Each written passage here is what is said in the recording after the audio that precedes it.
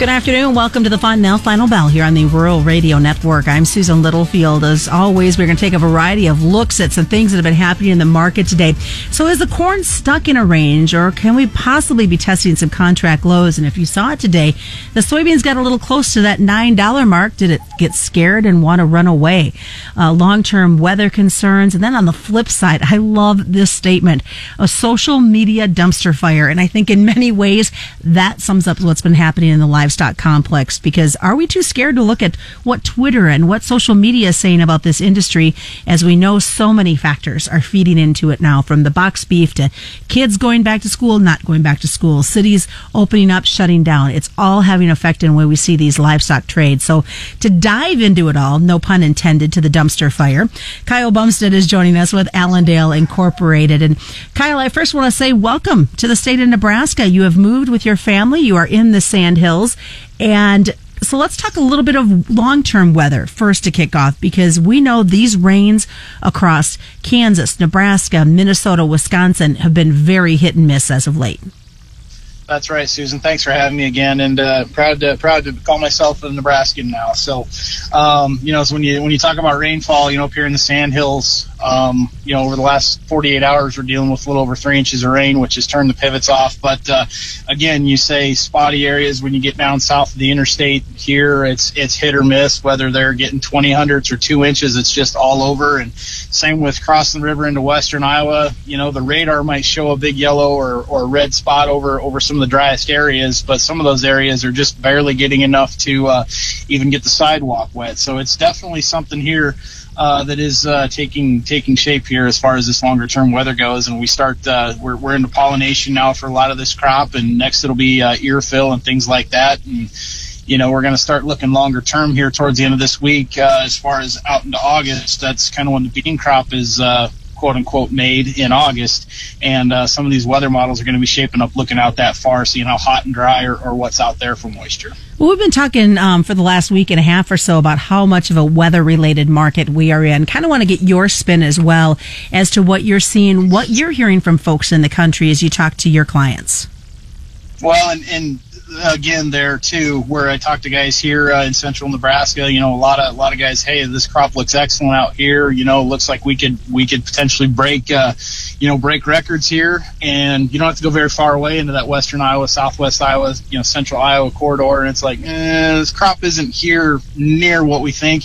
Got some clients up in west central Minnesota, same way up there. They've been missing some rains, and it kind of reminds them up there of 2012. Talked to some guys out in the eastern Corn Belt, out in Illinois here. Like today, I talked to a gentleman in central Illinois, and he says, I'm probably going to have a record-breaking yield here in my area.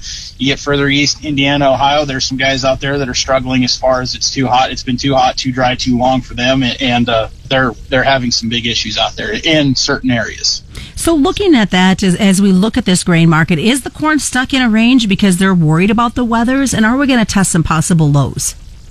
It feels like we're kind of stuck in this range between 330 and 340 for now.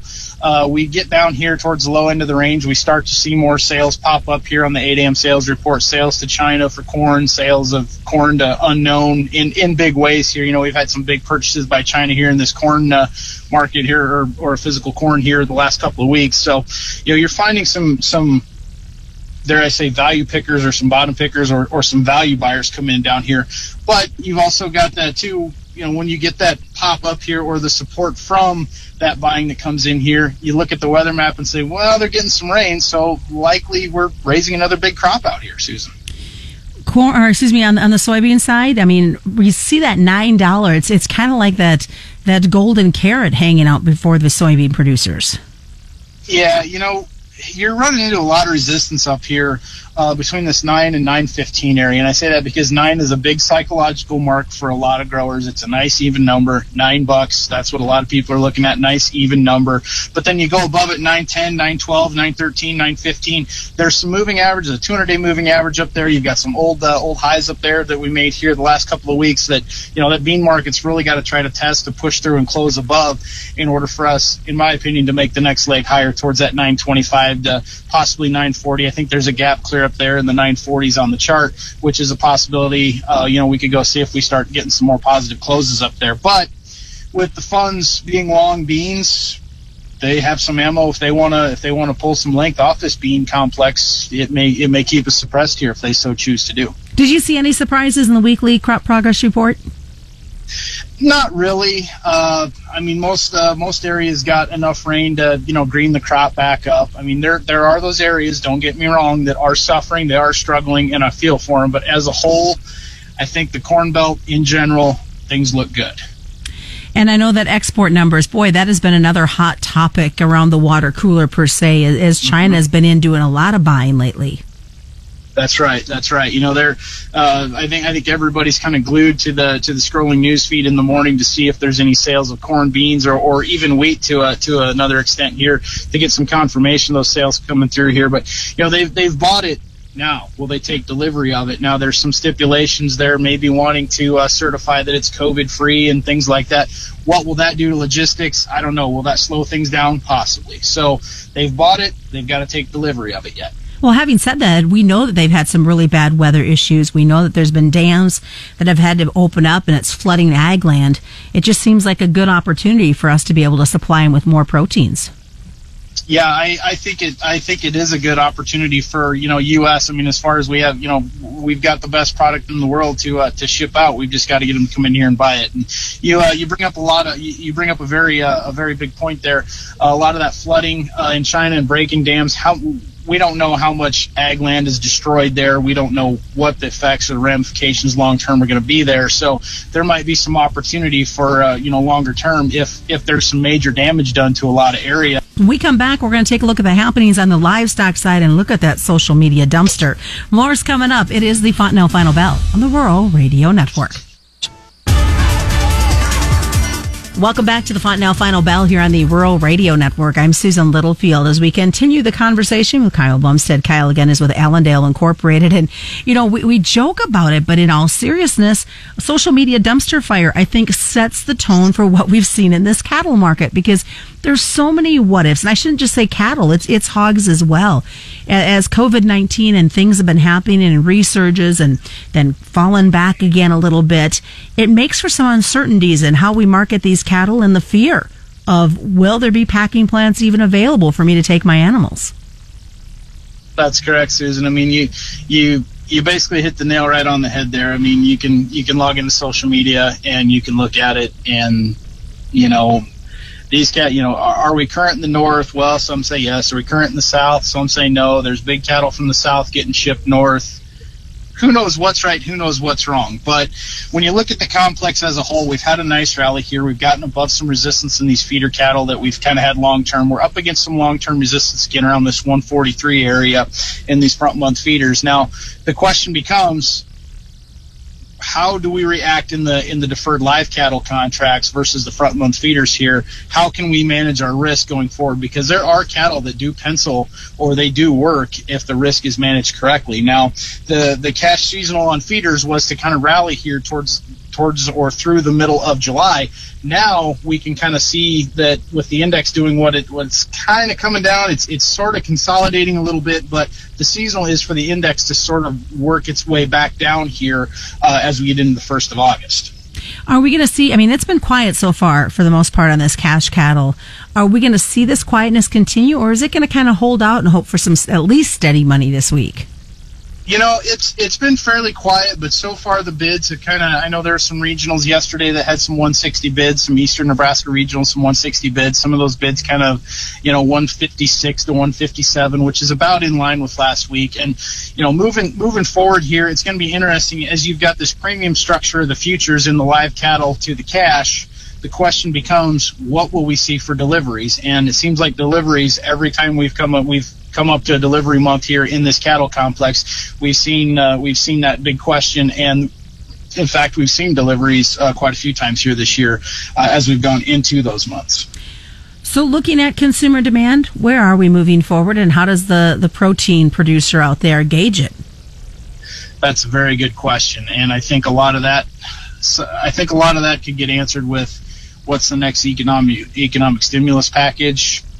Are we going to close schools this fall? Will there be buying for the school lunch programs? I don't know. That's a question that, people do have in the industry, what kind of demand will we have from the consumer? And typically this time of year, it's hot. People don't want to stand outside and grill, but we're coming into that Labor Day here in the next 3 to 4 weeks. We're going to start procuring for that Labor Day weekend.